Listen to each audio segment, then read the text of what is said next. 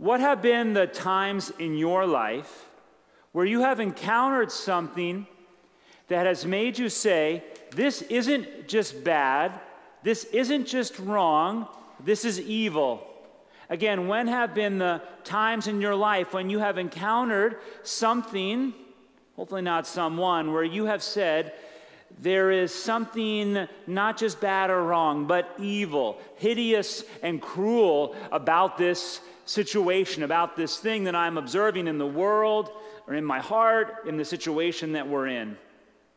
For me, one of those powerful moments was when I visited the Holocaust Museum in Washington, D.C. And the whole museum is very heavy as it explains about the killing of so many innocent lives by the Nazis. But then there was this one room where they actually have boxcars that had been used to transport people. And I felt so unsettled because there's something beautiful about the German value of order. But I saw how that value for order was twisted towards evil ends. But then I looked inside of the boxcars and there were shoes of people that had been transported. And then I realized that the shoes were the shoes of children. And I couldn't be there. It was so revolting. My stomach was just churning. I knew that this wasn't simply a few humans that had made wrong decisions, but somehow there had been something, a force, a spiritual force greater than any one individual that had twisted and led and hijacked and caused the delight and suffering of others. And I was scared and I was unsettled. Again, when have been the times in your life when you have encountered something where you could not help but shake the feeling that you were in the presence of something that was evil? And this may be world events. This may have been something that happened in the community, or it may even be something that you're wrestling with, something that is weighing you down in your life, but you know that it's not just wrong or bad, but there's something deeper going on. Well, today Jesus has an encounter with a force of evil here. In the Gospel of Mark, Jesus meets a man that is possessed by a demon, and Jesus has to cast out this evil.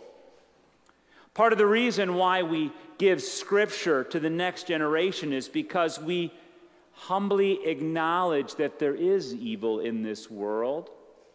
There is evil in this world, and we want our children to know about it, to know how to avoid it bringing them to ruin, to know how to have strength to combat it in their lives and in this world. And so I want to unpack a bit about what we learn about evil from this brief passage in Mark.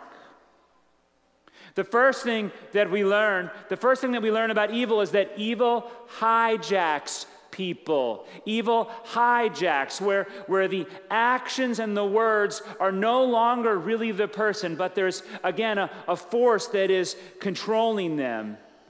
And I've experienced this, I'm sure you have too, where you talk to somebody that you love, and they're going through something, and it might be that they've just become so overwhelmed by a fear or an insecurity or a grudge they've held against somebody.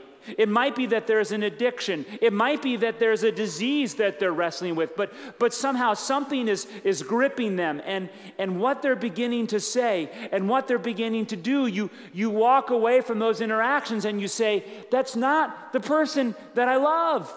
The person that I love, it's like as if they've been hijacked, and it's no longer them who are behaving this way.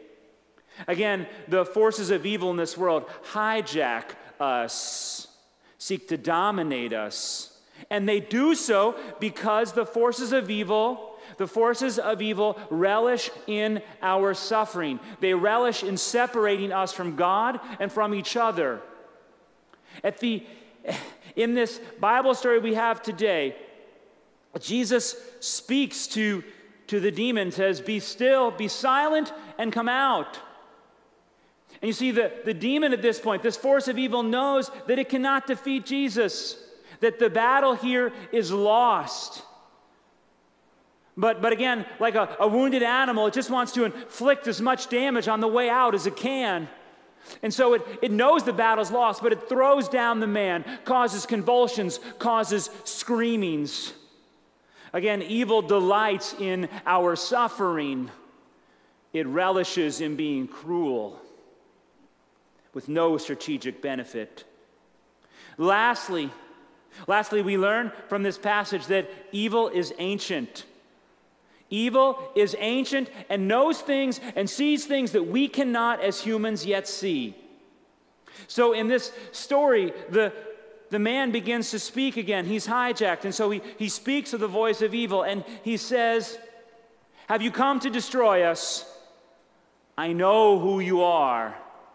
This is the first person now in Mark's gospel to acknowledge Jesus is the Holy One. Other humans in the room couldn't see it. You see, evil has been around. It knows things that we don't know. It knows our tendencies. It knows our pitfalls. It knows the spiritual truth about the world.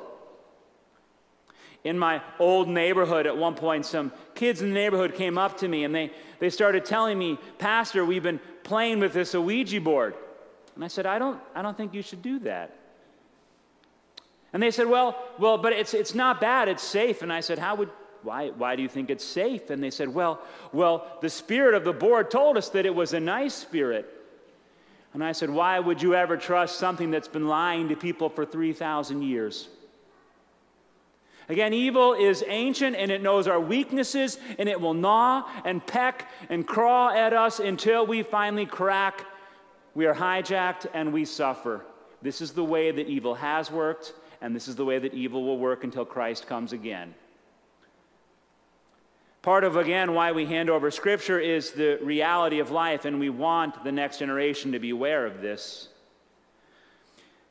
But as you wrestle with Scripture, you come to a conclusion. The more you read the Bible, the more you will come to an inevitable conclusion, and that is that humanity, we, me, you, we need a champion.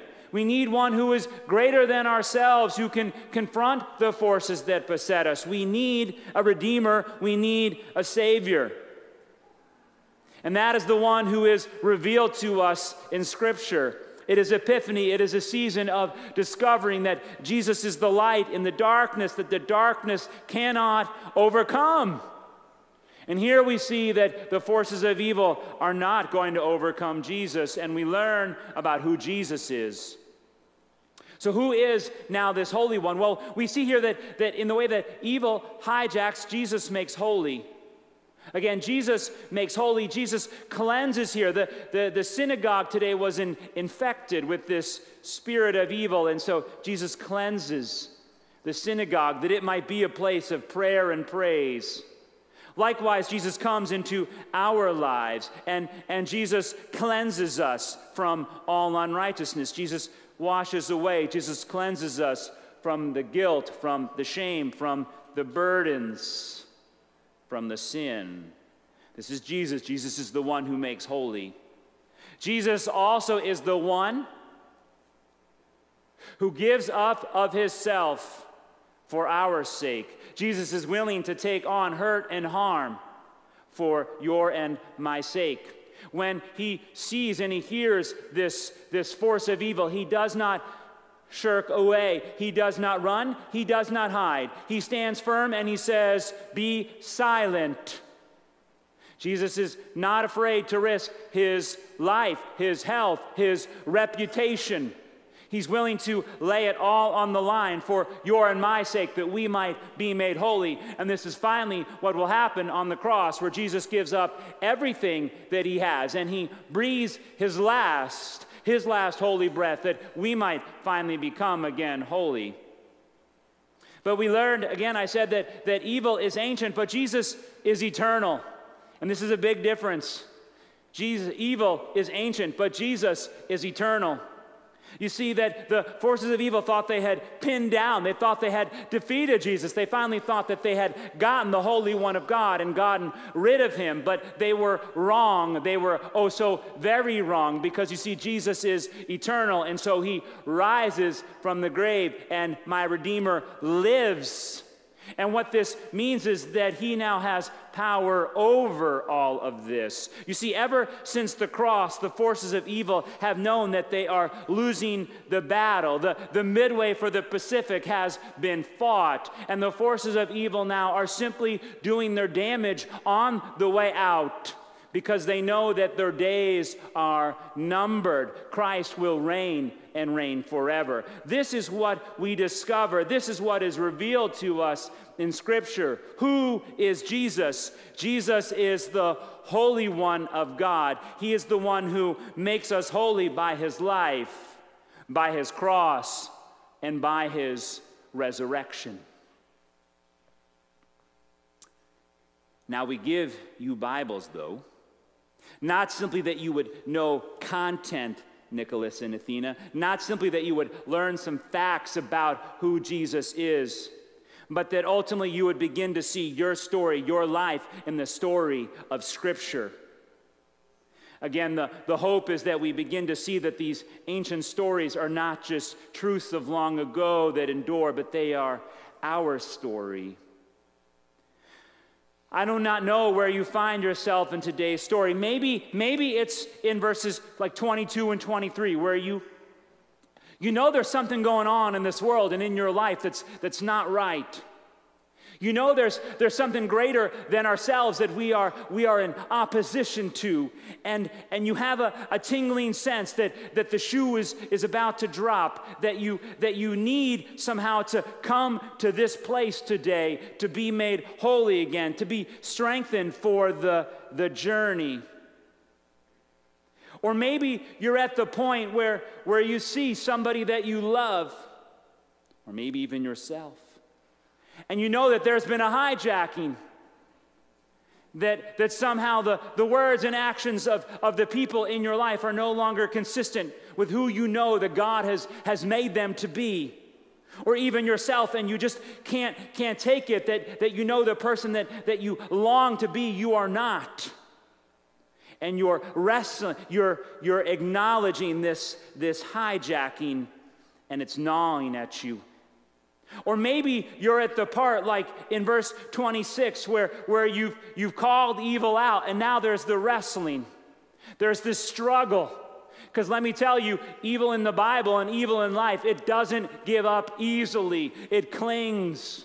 It takes an enduring, resurrected champion to defeat evil, because again, evil clings and evil endures.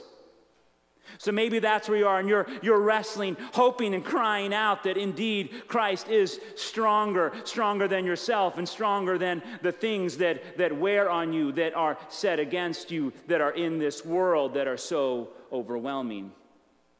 Or maybe you've come today like in verse 27, where you are amazed and want to give God glory for what God has done in your life, working reconciliation, working cleansing, working healing, working life in the face of death, working forgiveness in the face of sin.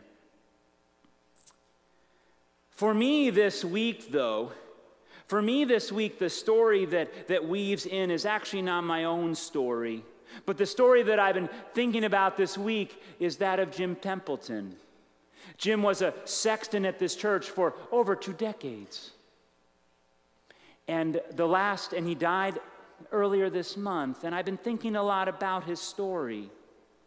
And realizing that long before the diagnosis, he knew that he was in terrible pain in his body, that he was wrestling with something that was greater than himself.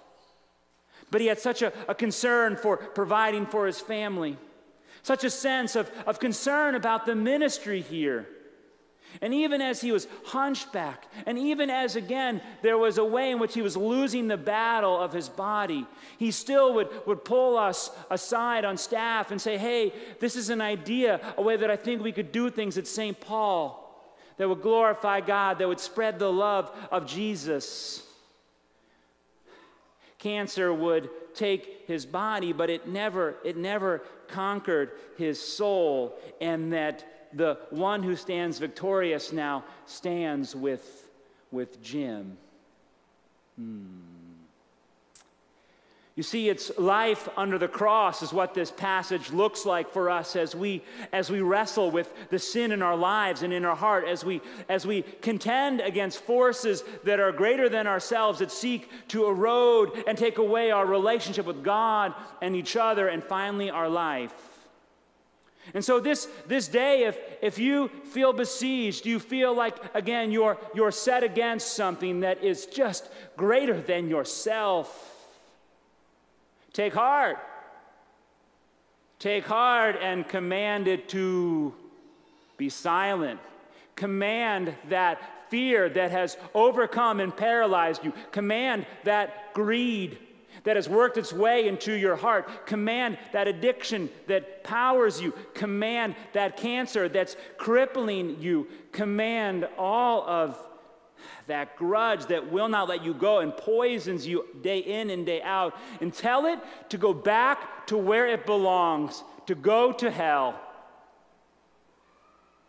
And if you have the courage to do that, then have the wisdom. Because you see, when you have the courage to do that and you say to evil, let's do this, know that that's like in the story when the wrestling begins. And that wrestling will not be a moment, that will not feel like a verse, but that will feel like a chapter or chapters of your life. But know that indeed you shall prevail because you have the wisdom to call on the one revealed to us today, the Holy One of God, Jesus Christ, the one who has been crucified and risen for you. Amen.